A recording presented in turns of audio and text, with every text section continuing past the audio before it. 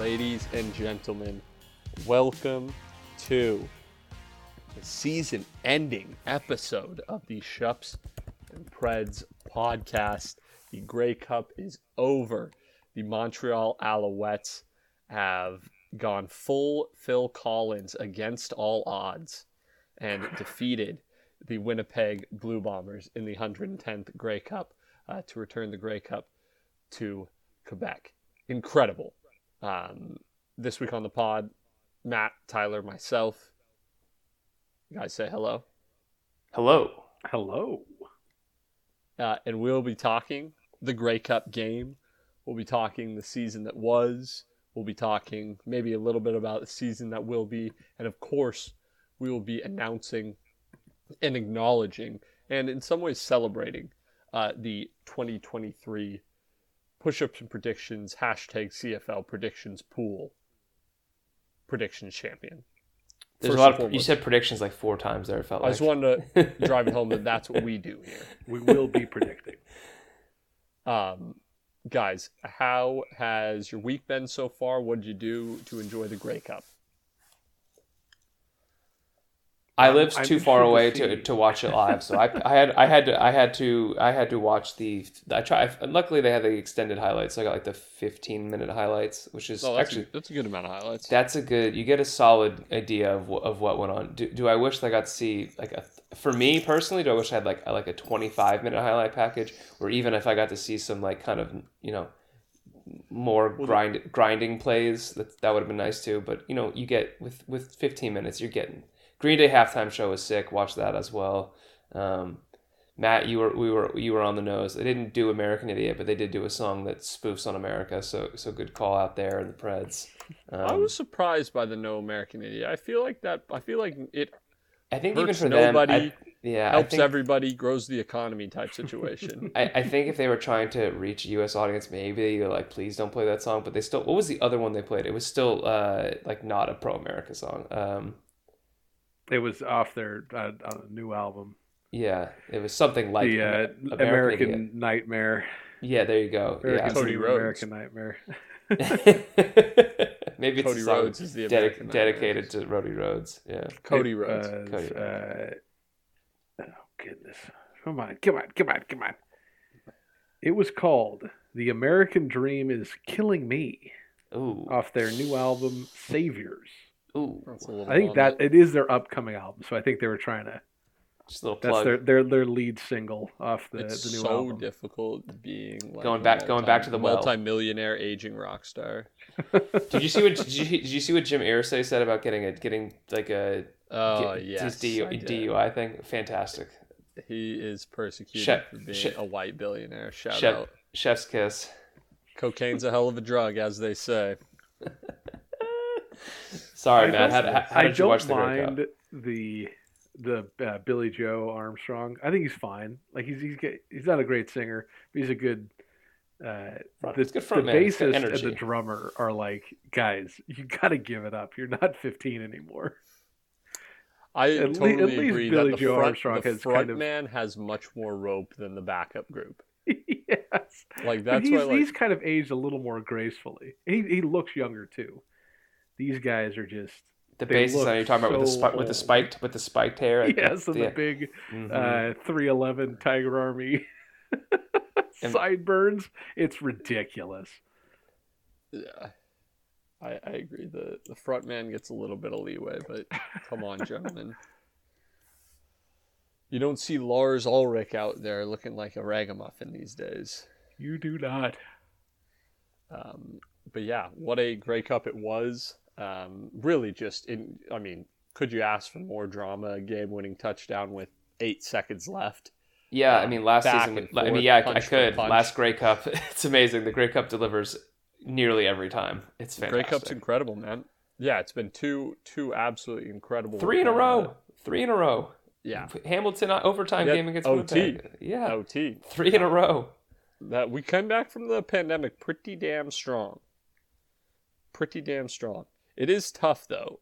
Sometimes it feels like it can be a slog to get here, but if there's that reward at the end of the tunnel, it's always worth it. So with that being said, let's get into the details, guys. Montreal wins 28-24, scoring a touchdown in the closing seconds. Cody Fajardo to our guy, Tyson Philpott. Cody Fajardo named Grey Cup MVP. He played the best game of his season, maybe the best game of his life. 21 for 26, 290 yards, 3 touchdowns. He rushed for 18 yards, including a massive scramble on the game-winning drive. MVC, which I don't think has a very good ring to it. I wish they would just keep to MOC for the Grey Cup, but it's actually Grey Cup. It doesn't make sense that they would MVC switch it up. Yeah. Was Tyson Philpott, 6 receptions, 63 yards, 1 tutty. He also had some pretty solid return action, had 3 punt returns for 49 yards with a long of 30. So cannot clown on my man for the way he got down, getting his first Grey Cup. On the other side of the ball, Winnipeg, Zach Collaros. Second year in a row, not setting the world on fire in the Grey Cup. No tutties, 1 interception. Brady was the man as expected, 119 yards and a touchdown. And then, Kenny Lawler played well. Nick Dembski played well. Defensively, Winnipeg did get to Cody as we thought they would. But, not enough, obviously. So that's the way she goes. So, Matt, I'll let you kick it off here. Give us your thoughts. Give us your takes. Yeah, I think my big take is how well Montreal played, because they actually, I feel like, could have won by more. They had a couple of more than a couple really big bungles that should have put, 1 or 2 of them could have and probably should have put them away. Winnipeg should have capitalized, but they had 4. So I count the 2 punts OB, the fumbled punt, obviously, and then the failed goal line, the drive, the Winnipeg goal line. Punts were tough, man.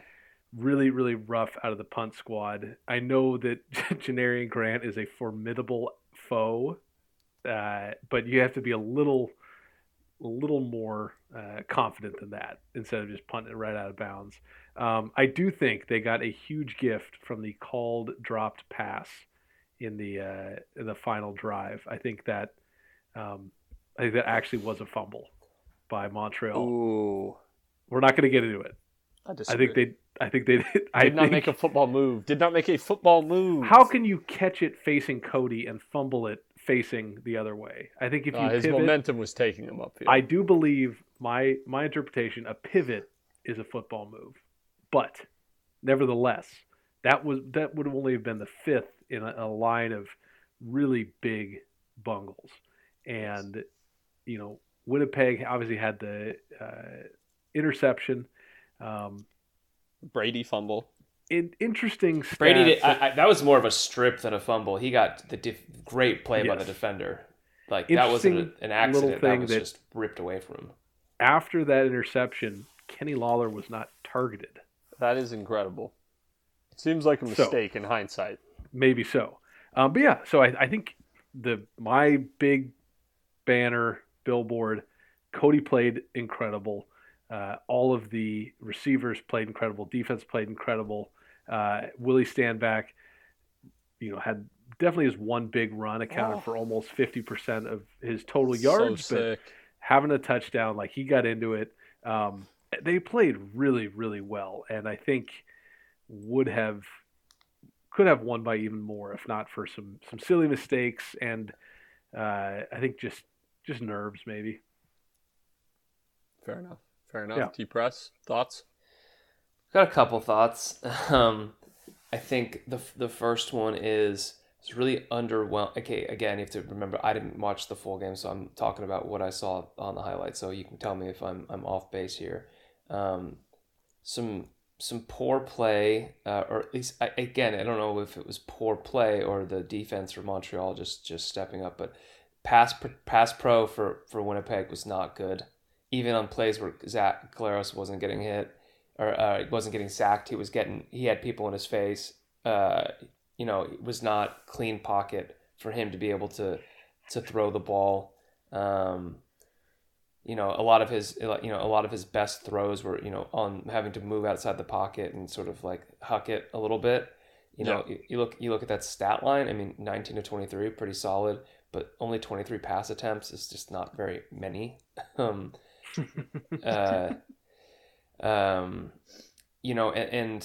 BO looks like, I mean, he played a solid game. I mean, he played the BO, that's a BO stat line that you would have said probably would have won them the game. It didn't. So of course, jokes on us, right? All season we bang in the drum about the running game, leading to victory, and that's just not what happens in the Grey Cup. And then also, so secondary wise, like, I don't know, was it just Dalton Show and Kenny Lawler just sort of not getting open that much? Were they just kind of getting blanketed, or were they just getting shut down? Because I have to say, I'm gonna have to. I think because of the consistency, you got to credit the secondary from Montreal, because they played, ostensibly the two favored best quarterbacks in the CFL the last two games, and one of them they just read him like a book, and in this game more just like had it kind of on lock. So I think Montreal's secondary also was played absolutely out of their minds, which goes to the other side. Winnipeg secondary was not good in the highlights that I watched. Austin Mack did his thing. Cody was super accurate, being able to throw the ball a little farther down. I mean, you just look at his averages to each receiver. He's got 4 receivers with average receptions of over 10 yards each. So, yeah, and also Cole Spiker, huge. I know there's only 3 catches. They were huge 3 catches. Him and Tyler Snead, who, again, 2 guys who, had okay seasons, fine, like not even fantasy mention worthy. Like those 7 catches they had seemed to pop up in the biggest moments. Yeah. And then I'll get to the Jamal Parker take later on the big play, but now's the time. We'll talk about that later. Now's the time. We'll talk about it later, or we'll talk about it now. No, John makes the rules. John, you make the rules. I don't make the rules, but we will go over the final drive later. We will go. Then I'll make sense to save it for then. So John, I will just quickly say, and I think appropriately to Tyler's response to Tyler's points, is that I do think we must give big ups to the Montreal defense. Yeah. Obviously, I'm not going to pretend like the story isn't Cody Fajardo. Like, that's ridiculous. No, you can't ignore a story like this for him to play this kind of game to win the Grey Cup. So, as time goes on, it will be remembered as Cody's game.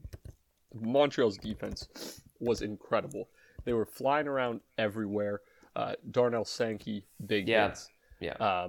Avery Williams, big hits. The hit that Uwak put on Brady Oliveira was like one of the nastiest hits I've ever, like, it was just so full force. And then here's a stat for just the Montreal defense, specifically their passing defense over the playoffs. This is courtesy of our friend John Hodge of 3 Down Nation. In the postseason, the quarterbacks playing against Montreal combined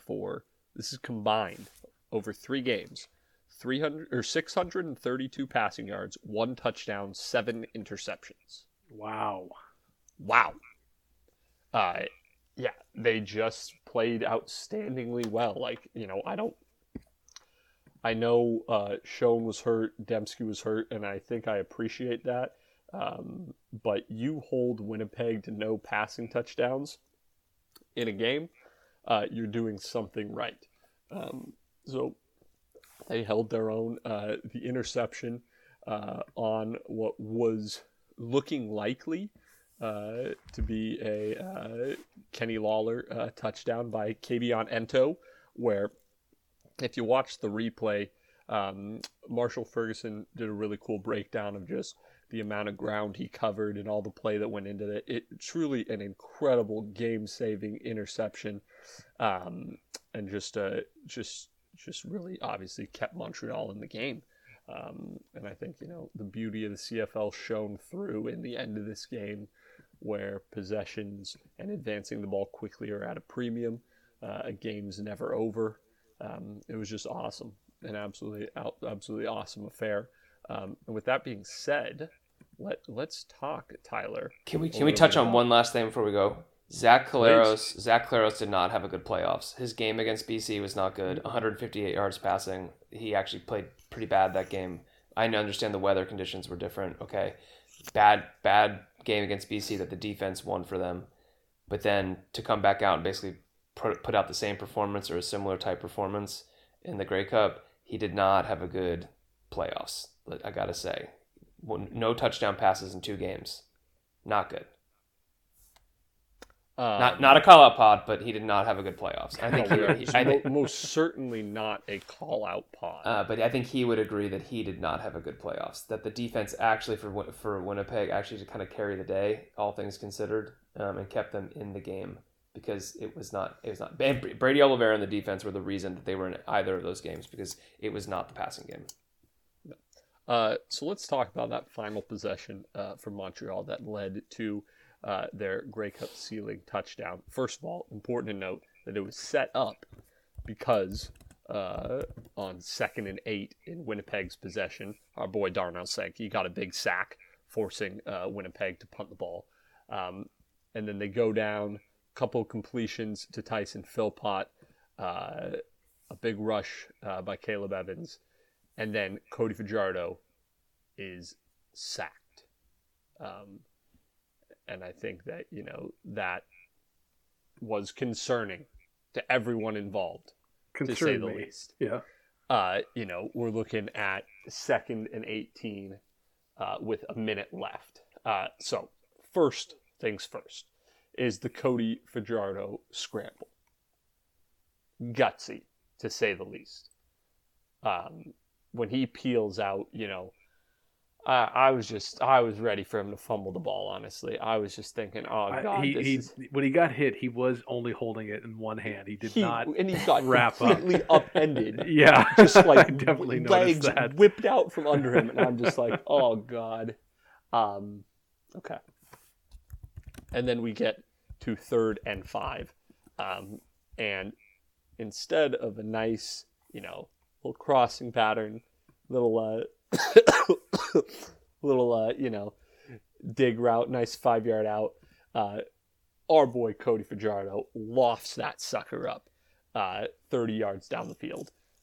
And Tyler, you have thoughts specifically on the defense's play on this. So okay, I've done my research on this, so we're gonna get kind of like deep state here. I love deep state.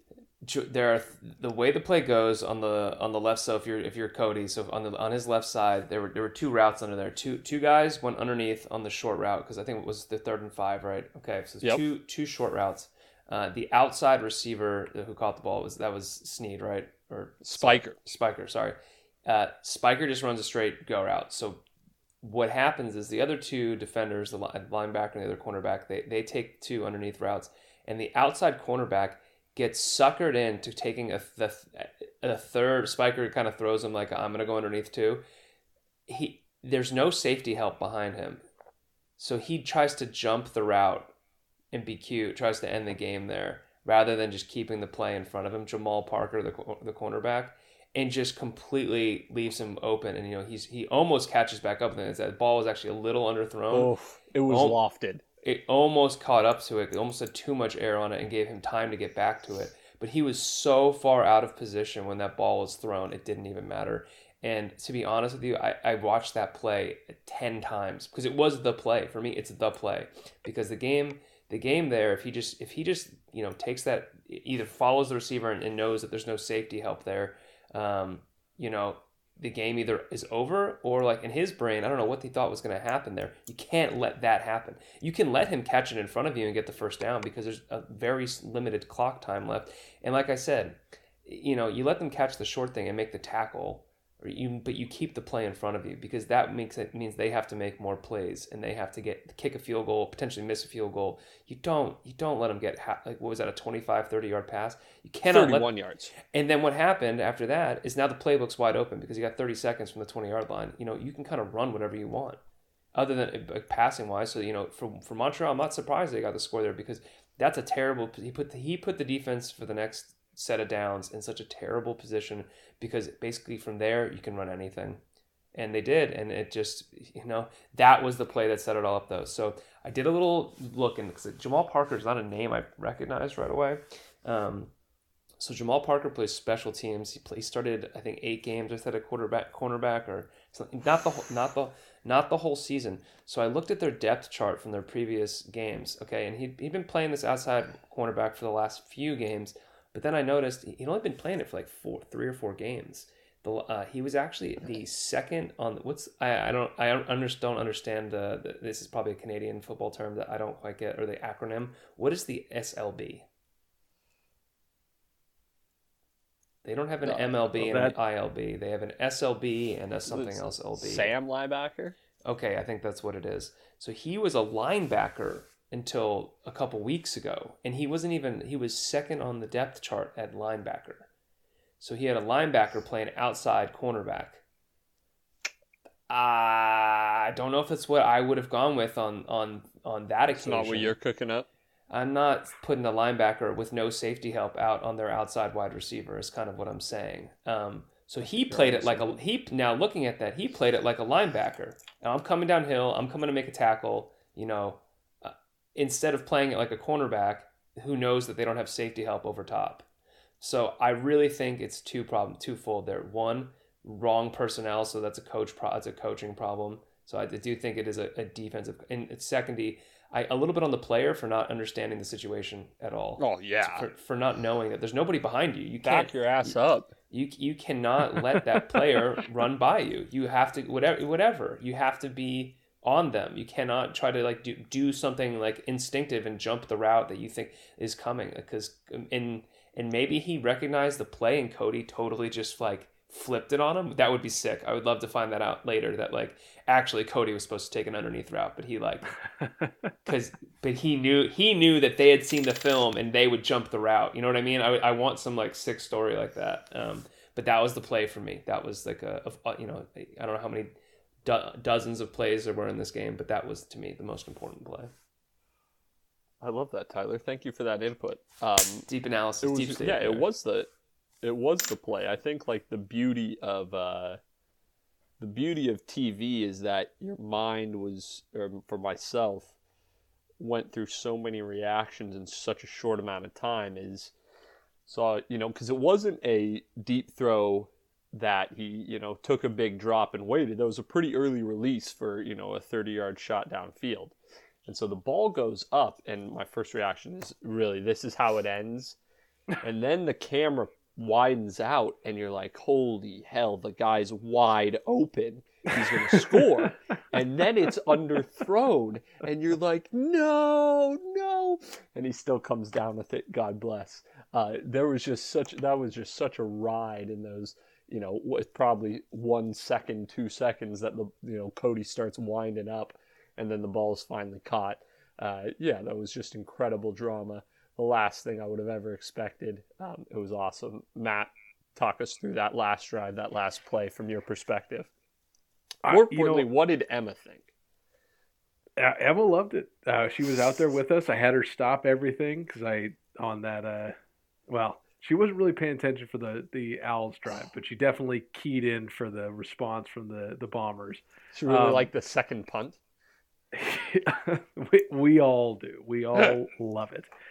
No, I think I had much the same reaction to the 3rd and 5.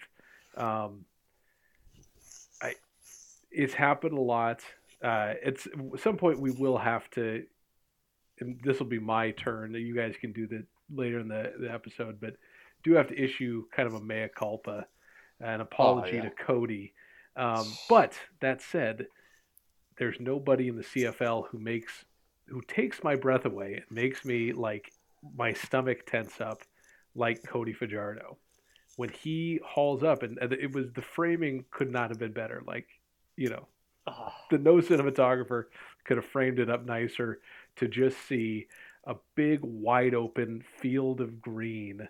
It's like a big wide shot. There's no one in. No. Who is Cody throwing to? No. And just the highest thrown ball. Oh. An absolute a punt, cheese a hand, puff a hand, into a hand the punt. air. I'm like, oh no. 3rd and 5, remember.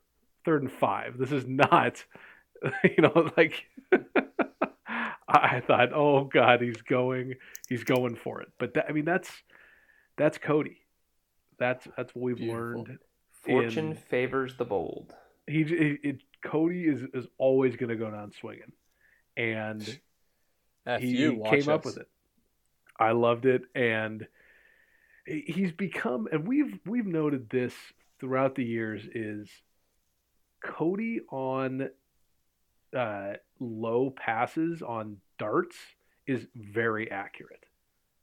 It's once he starts scrambling and throwing deep balls and fade routes where things kind of go. Ask Duke Williams. Things kind of go discombobulated, but when he can throw a dart like he did to Philpott, like that I had no doubt. When he threw that dart, I was like, it's it. So I loved it. Unbelievable. Yeah, I think we've all had our fun ragging on Cody. He definitely invites the criticisms with how emotional he is and how, like, he wears his emotions on his sleeve. He's crying all the time, and he's just had a really rough go of it, and people didn't believe in him, and no one drafted him. No. He was undrafted. He did not spend a week on a fantasy team. That's unbelievable. Don't tell anyone. Unbelievable. Well, I mean, that's not. I'm gonna say that's on you guys. I had VA and Caleros. That's true. Somebody else could take the blame for that one. But so we've had our fun. But I couldn't be happier for the guy. I was rooting for him the whole time, and I'm happy for him. I guess I didn't know. I guess I didn't know while he was on Saskatchewan that I needed to nag him on. That was weird. Like, so strange to me that, like, to be fair, he is correct. Like, playing in Saskatchewan, you do get probably overdue praise because it's sort of a marquee franchise in the CFL, huge fan base. So he goes somewhere where they don't believe in the team as much, even though, and then he flips something in his head because he's a totally different personality now than he was when he was in Saskatchewan. Saskatchewan, he's like the kind of like friendly guy, like kind of, I would even say to an extent, sort of like willfully ignorant, like kind of goofy guy sometimes, to like this, like that video that John just referenced, the FU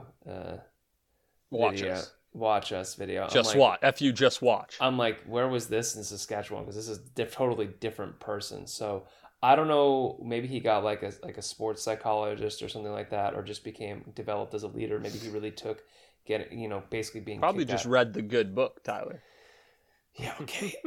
He was reading the good book all the time in Saskatchewan. Didn't seem to bring this energy out of him. So I don't know what he changed in his like what he worked on in the off season. But I think part of it was just like being a different probably type of leader. Yeah, maybe his wife didn't sleep with him the entire season, which is, I guess she'll have to get it in now and have to wait once June hits. Because he's totally different guy. I was a self-proclaimed Cody Fajardo hater. We all know this. We've heard about it. It is known. It is known, and he got one over on me big time. Can't deny it. You got to go deeper. You have to say, I apologize to Cody and I'm sorry. Isn't that apologizing twice? You have to say it twice. It means that much. I'm not going to apologize for anything that I've said about Cody. I can be happy for Cody in a different kind of way. I am glad that was able to at least, whatever happens in his career after this, he can look back on this Grey Cup as his crowning achievement, or maybe who knows? Maybe he comes back next year and wins it again. I don't think so, but I've also we were all wrong, or I was wrong about him beating Toronto, and it's just insane to me. It really is like insane that they beat these Toronto and Winnipeg teams, because these were absolute incredible workhorses all season. The teams you kind of hang your hat on in Preds, it's sort of like make your record look better than you actually are at Predding, because they just beat everybody. And Montreal took it to them. To be fair, we have to go back, over this season and kind of see where that turn happened. But there was a turn. Montreal was sort of like middling to start the year, but they found their footing, and they kind of just sort of under the radar. I mean, their offense wasn't. Looking back now, their defense was actually pretty good all season. Yep. I think got to give credit to the defense for a good season, because I don't think they kind of just showed up this game, these last 2 weeks being good. Looking at all their box scores, they were consistent all season long. No, I mean, they won 8 straight games to end the year. I mean, they flipped it, and then I guess going ahead to next season, I don't know. Would you count them? I mean, are they the favorite? I couldn't. Oh no, God no. But isn't that crazy though that they beat? They're going to be 2 teams that we probably list ahead of them as favorites for next season, even though they just beat both of them. It's amazing. No, I don't think that's so crazy. I think that's pretty common. I mean, think about Tom Brady's whole career. No matter who won the Super Bowl, the Patriots were going to be the favorite going into next season. It's true. Except Steelers a couple times. No, but you get what I'm saying. Yeah, I get. Yes, people. Yeah, okay, it's a fluke year. I don't think this is a fluke. I think Montreal will be very good. No, I don't think it's a fluke, but I don't think it's unfair to them to say that they're not the favorite. They went 11-7, while other teams went, 14-4 and 16-2.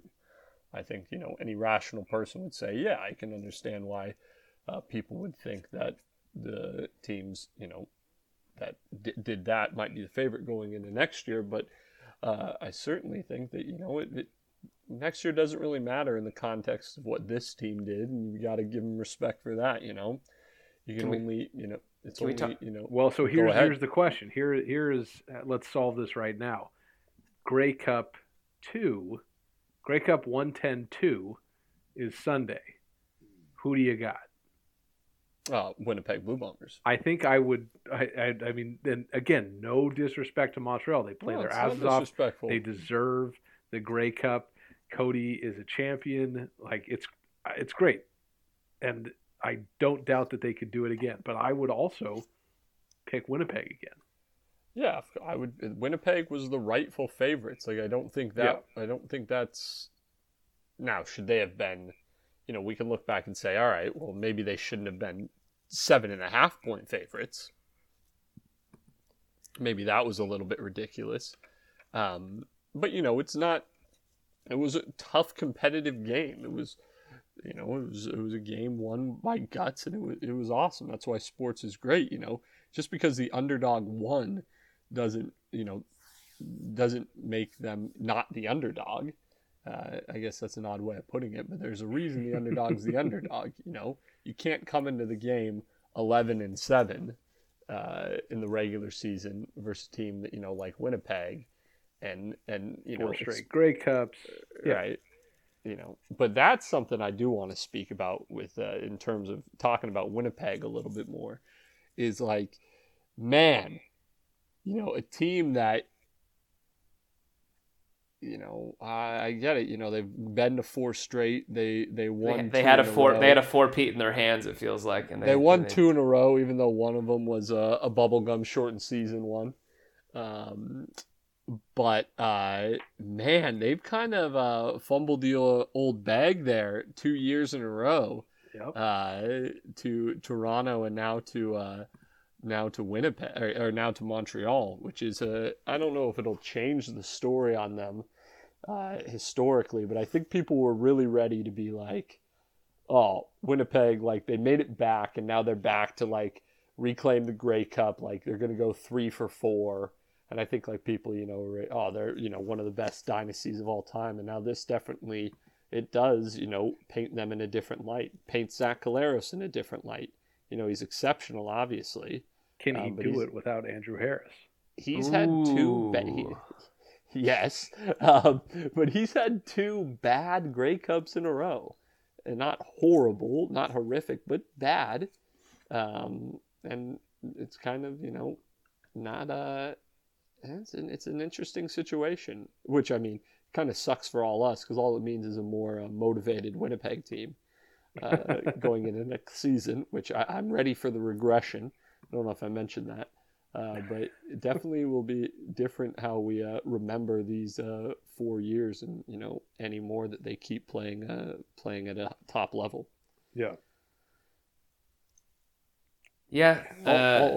I will say that the East is one overtime Hamilton game away from having won 3 Grey Cups in a row. As much as we love to heap praise on the Western Conference, the East is at the top levels of it is just as good, and they've been showing up in the playoffs. When it matters, we keep kind of, I guess, counting them out all regular season, and then in the playoffs they keep sort of playing really well. So Winnipeg too is also one overtime game away from being the 3-time Grey Cup losers in a row, which is kind of, you can flip that. I mean, of course you can flip it around in your head, but still is this Winnipeg team a dynasty? Do they need to win the next one to be with Zach? Is it all depending on Zach Claros and the sort of like gang being together? Like what, or they, as the dynasty window closed because of these 2 losses? See, that's a great question. I've been asking myself that. I think 3 out of 5. Yes, I think that if they win it next year, back-to-back champions is a dynasty. So nope. I don't think they're a dynasty right now. So one thing I do want to point out, one to win, yeah. When we talk Collaros, go back to 2019, 17 of 23, 170. What we talked about back then was not how good Zach Collaros was, but how he was a game manager. He allowed guys like Chris Streveler and obviously Andrew Harris to make their moves. But Zach Collaros has never been the flashy Grey Cup winning quarterback, and maybe to their own detriment. Maybe he's been a flashy regular season quarterback. Yeah, but yes, I'd have to go check out 21. Let me pull that up. I mean, 21, they won in overtime. It's not like they... This is what... it's not like they came out and blew the doors off. 21 of 32, 240 yards, 2 TDs, 2 interceptions. Uh-huh. I know. It's like 3 straight. But I don't know that in Cody's stat line it was great from a completion percentage. Had a fluky interception. So Cody, I think, played out of his mind. He played a phenomenal game. But it's interesting to talk about Winnipeg because of how dominant they are, how good every layer to the team is above median, right? They are better than at least half of the league in every category. But it's interesting to see when you get to the individual games where those break down, right? So Oliveira had a great game. Zach did not. The receiving corps wasn't able to really get into the end zone in the ways they have. You had the great stat, John, that Winnipeg is responsible for, was it 5 of the highest scoring? All 5 high-scoring games this season. So they can sling the ball and get in the end zone, but they just didn't this time. So it's interesting to see on a micro level in the game how those pieces tend to not fit together, at least half the time, as it were. Well, I've got a stat again. This is actually 2 consecutive tweets from our friend John Hodge at 3 Down Nation. I don't know if you saw this one, but so Zach Collaros in 6 playoff games since the CFL's canceled season. So this is 21, 22, 23. 70% completion percentage. That's great. 1,224 yards. Cool. How much is that per game? I didn't do the math on that. You said 6 playoff games? It's only like 200 yards a game. only 4 touchdowns and 8 interceptions. It's not good. Defense has been 6 carried. Playoff games. Defense has carried. And this is somebody who, in that time span, got 2 MOPs and it had an outstanding regular season again this year. So there, I don't know what it is. I mean, but yeah, Matt, to your point, he's struggling, and there's something that changes. Yep. And I think it's just the totality is the parts fitting together for Winnipeg is very important. It seems less so for other teams. It seems like, I don't know. We're getting into some historical stuff that I haven't done any research on. I'm just quickly looking at box scores and vibing like what I can remember. We're vibing. But yes. But that's where I'm at with Zachy C. Pretty incredible. So, guys, any final thoughts, any final takeaways, anything to say about, we'll say first the Grey Cup, and then we'll say any final thoughts. The content, the 2023 season. The content out of the Grey Cup this year was much better than years past. Very good. The Marc-Andre Dubois stuff was amazing. I thought he was about to go. I will say the Alouettes parade looked sick. I think the CFL, we kind of dragged at the beginning of the season. I remember, I think I did, remember the first pod, we sort of dragged the CFL, the streaming issues, the stats stuff, and not everything. Solved. I mean, let's not the streaming. Honestly, I figured it out, but like CFL Plus, you click on CFL Plus, watch 110th Grey Cup here. You click that, and it just takes you to the live stats. And so I'm like, what are we doing here? Anyway, I found the link eventually. It was a mess. But they put on a good show this year. The halftime get was a good. I thought that was a tier 1 halftime show. Interesting. I did. I thought it was. I agree. I think that was a tier 1 halftime show. I think that could have been on the Super Bowl. No problem with it being. It was a great get. And I wouldn't have been able to say fuck on the Super Bowl halftime show. And so it was actually better. I don't know if it was a tweet or something I read, but the Green Day engagement on their social media with it, they said that just as many people streamed the halftime show as watched the game on TSN. So, got eyeballs. Got American eyeballs on the CFL. People were, I think Joe Burrow wore a CFL jersey, wore Alouettes jersey to like a playoff, to one of his games. His dad's.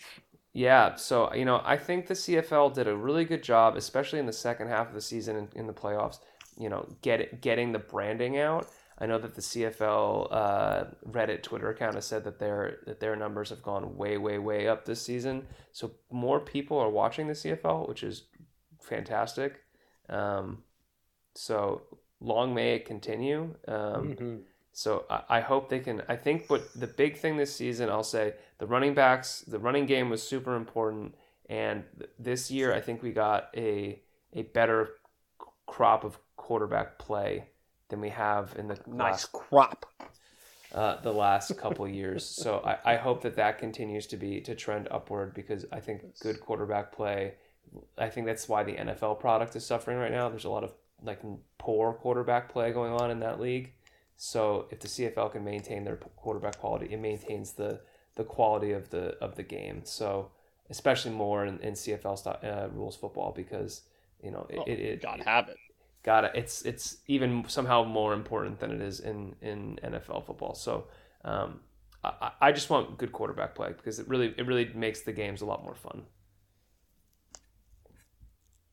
Matt, thoughts? Yes, I agree. I think the Grey Cup delivers in general. Just seems like people come to play, and I just really appreciated the CFL seemed to take a little bit of a backseat to the teams. Teams have been unbelievable throughout this year, and something that really stepped up after COVID. The teams themselves, in terms of their digital content, their marketing, has been unreal. And the whole stat situation, Randy admitting that they took a swing and whiffed is what it is. He's beating the drum for Atlantic again. It's like, dude, we're in such a good we really were. I do still think rocky ground at the beginning of this year. Like I don't look back and think I missed something. I think the CFL was on really rocky ground. Oh yeah. Much stronger, a lot of work to do, but like this is such a great step into next year. I hope we see stuff like what is Ottawa called? Behind the R? Around the R?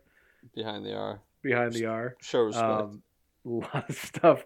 I want to see a lot of off-season content. We've got this Andrew Harris documentary coming out. I'm hearing there's a larger documentary. So have you seen about this? Yes. Sorry, I guess I don't know exactly what you mean by larger documentary. So not the Andrew Harris. So Andrew Harris has his own documentary, but yes. I've based on accounts I follow of like CFL content people, there have been like documentary cameras like around the playoff games and around games that are not like attached to the teams. So I have heard that too. I didn't wider know if that ranging was... CFL documentary in the works, which would be nice. Yeah, I think it's just so important. You got a ton of goodwill out of this Grey Cup. You can roll that into next season, and then just roll out the red carpet for the boys to come up to Vancouver for 111. Yes. Ideally, if I'm being honest, my ideal 111 Grey Cup matchup, I want BC in it. I want a home team. That would be fun. Playing because you're gonna be there. Because I'm gonna be there. Playing Toronto would probably be the matchup I'd most want. If we're shooting for the stars, let's just get BC Edmonton on the crossover in a crossover match. Yeah, absolutely. Why not? Let's do it. Let's go. Yeah, I think. Fuck, man, just shout it. It all turns out. I think my takeaway on the Grey Cup is just like it again proves why one-off single elimination playoff games in whatever sport you want to do. Whether it's knockout World Cup rounds, CFL playoffs. It's the best competition you can ask for. There's nothing like it, and in those anything can happen. It's why the NBA playoffs suck. We don't need 7 games of nonsense. Give me one game, just pure action, and let the dice fall where they may, chips fall where they may. Whatever you want to say. It's awesome. It's awesome. It was an incredible game, and it felt like a just reward for sticking through the season. So I was very happy. And then as far as my thing to say on the season as a whole, I think that I just hope more teams, I'll probably said this before, like more teams, if they learn from, I know CFL free agency is my favorite thing, but I will say when a team makes it to the Grey Cup 4 straight years, you can look at the lack of turnover year over year on both sides of the ball for Winnipeg and probably look at that. So obviously you got to get the right guys in the building. So I just hope more teams try and keep a little bit of more continuity with their team year to year and get the job done, because that clearly leads to some success. If we can just get more teams showing up with the same guys year over year, I think that does help build a fan connection around the league. So that's what I'd look for, and that was something I think that we should applaud Winnipeg for, even though they did not seal the deal. Are you okay with the Alouettes eating poutine out of the Grey Cup? I'm okay with it. Or is it disrespect? Love it. Is that disrespectful? No, it's not disrespectful. Everybody, people drink look at the claret jug. For golf, people have eaten ice cream out of it. That's what you do with Fruit it. Loops out of the Stanley Cup. He did. He did even put They put a liner plastic on cover. It. Yeah, put a liner on it. I think that's just because he doesn't like a metallic taste in his gravy. That's why I'd be worried about my milk. Silver leaching into it. Yeah, lead in your dairy gold. Yeah, but it looked awesome. No, it made me just want poutine. It was a cold day up in here in Oregon. I just wanted some poutine. It looked delicious. Love it. Absolutely delicious. Yeah, but it was beautiful.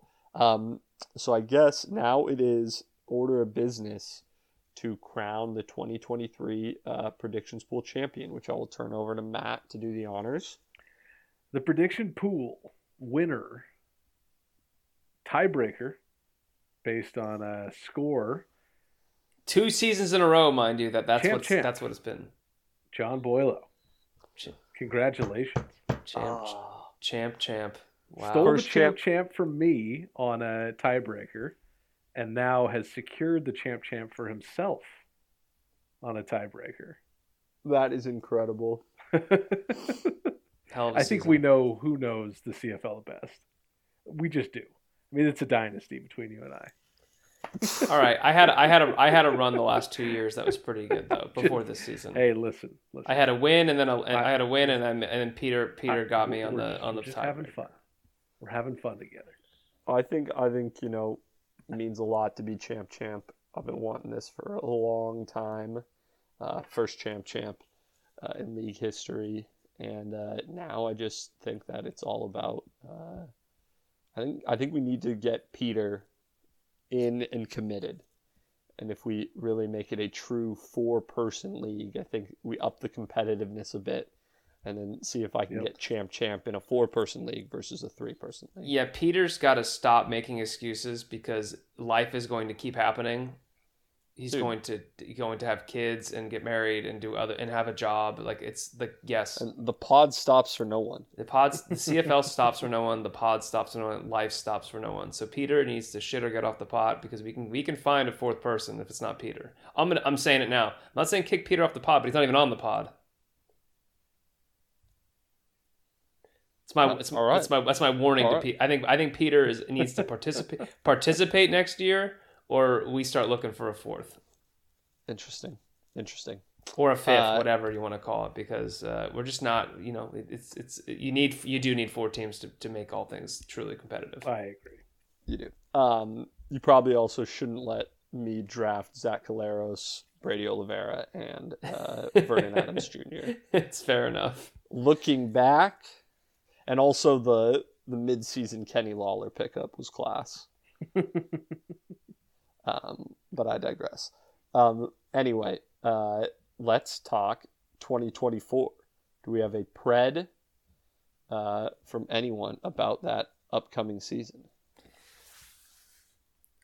I'm going to swing for the fences here. Go for it. And I'm going to call it 2-time Grey Cup champion, McLeod Bethel Thompson. Oh yes. My word. Coming back for, I can't decide if it's going to be Hamilton or Ottawa, but I do believe it's going to be one of the two. Ham. It has to be, right? I feel like it's going to be Ham is where my gut is telling me. It's in Ontario. He's already lived in Ontario. I think it's Ham. He is a West Coaster though. But he's not going to Is Ottawa the West Coast?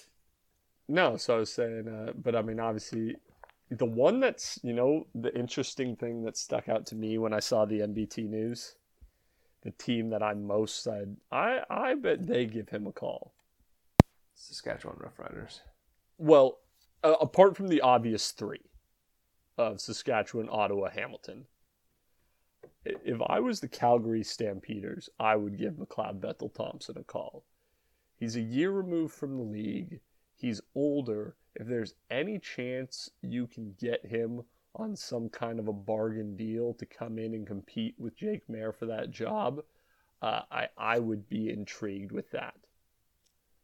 I would be, in theory, you have a healthy team next year with Malik Henry returning, Markin Michelle, Reggie Bagleton.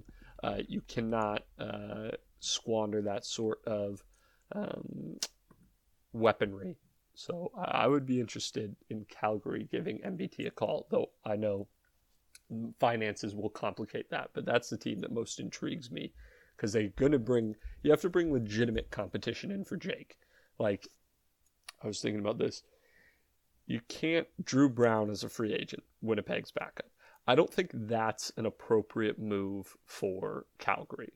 You can't bring a backup in to compete with Jake. You need to bring somebody with starting experience in.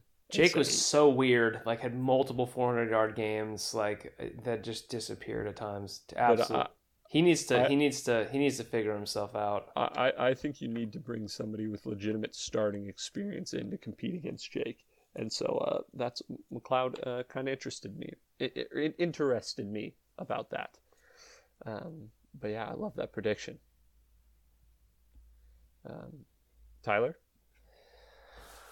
Oh, prediction. I think that the winner of the Grey Cup will come out of the East for the third year in a row, despite the West's seeming dominance for the last half decade plus. So, yeah, I think the East again, you want to throw a name on that? I do think MBT ends up in Hamilton ultimately. I think that'd be a good spot for him. I don't know if he's got any access to grind with Toronto. Maybe he wants a little revenge. People make up their own narratives in their head, so maybe he wants a little action. He wants to play Toronto 2-3 times a season. So, like I said, anything that raises the level of quarterback play in the league is good for the league. So, wherever he lands, he improves the roster. Doesn't matter. So happy to have him back. And yeah, I wonder if our boy down in Jacksonville, I wonder how that's going. I wonder if making $425,000. I know, minimum. but I don't know what's going. Maybe in a few years he decides, this is nice, but I've done what I've wanted to do down here, and he wants to come back. That would also be fantastic. Let's go build a legacy. Yeah, exactly. I got the back. I got God. That would be amazing. I don't think I could see it happening eventually, but not right now, obviously. So, yeah. I don't have any other big splash Preds for you. I do think that I want to see a full season of Willie Stanback healthy. That I will say the Grey Cup made me pine for Willie running over players. He really did play like impactful. That touchdown was so sick. It was so necessary. So I'm hoping Willie's back. I'm hoping Calgary wide receiver. My brain is slipping. Malik Henry. I hope Malik Henry. I want to see some of these players who I really thought were going to have really great seasons. That got hurt early on. Kind of want to see these guys back and healthy next season because it just makes for a more competitive league, which is all we can ask for. Tyler, and I think the Elks. Right? They want my bold pred. I think the Elks finish with at least 3 home wins next season. Wow, setting the bar high. Wow. I think that Tyler, it's great that you talked about players coming back from injury. My season-ending pred. My pred ahead to 2024. Well, I like that. Trademark that. Pred ahead. Pred ahead. I'll add that to the bullet points. Is that Jeremiah Masoli comes back and throws double-digit touchdowns. I don't know for who. I don't know what else he does. But my man is throwing double-digit touchdowns. That's what I got for you. Obviously, I hope so. That's what I got for you. It would be a beautiful thing. And then I will also say that my standings in the West next year are going to look like at the end of the season. BC, Winnipeg, Edmonton, Calgary, Saskatchewan. Seems like that's about right. Book it. Which also, I think a big storyline, not a call-out pod, is Saskatchewan in general. because they're good merch though. Good merch. They don't seem fantastically well managed top to bottom. Did the brothers Dickinson need to kick rocks? I don't think so. No, I think Dave especially doesn't need to. Dave definitely needs to, but okay. But, this is like, I don't give any credence to the Maz and Cody thing. I mean, vindication for them on a personal level, but I don't think that Saskatchewan was wrong for getting rid of them. Like, it was a specific Montreal team that could have accepted them and done this. But at the same time, like, that is never good to give up your quarterback and head coach and then go win a Grey Cup and you're floundering at the bottom of John's standings, Pred. Tough for them. Couldn't be me. I don't see Edmonton making top 3 though. So, haters gonna hate. All right, boys. Anything else, or should we bid these fine people adieu before we'll talk to them soon? Obviously, we've got to do CFL teams as European nations. I'm not letting that one die. Oh yeah, I want to hear that. Forgot about that one. But let's see. Maybe 3 weeks from now, sometime we'll get to it. But you might not hear from us for a little bit. But we love you. Thanks for sticking with us for another season, gentlemen. It was a pleasure as always, but it'll feel good to go to bed early on Tuesday nights for a little while, and not have to get up at 6 a.m. on Wednesdays. All right, peace out, boys. Adieu. All right. Thank you, listeners.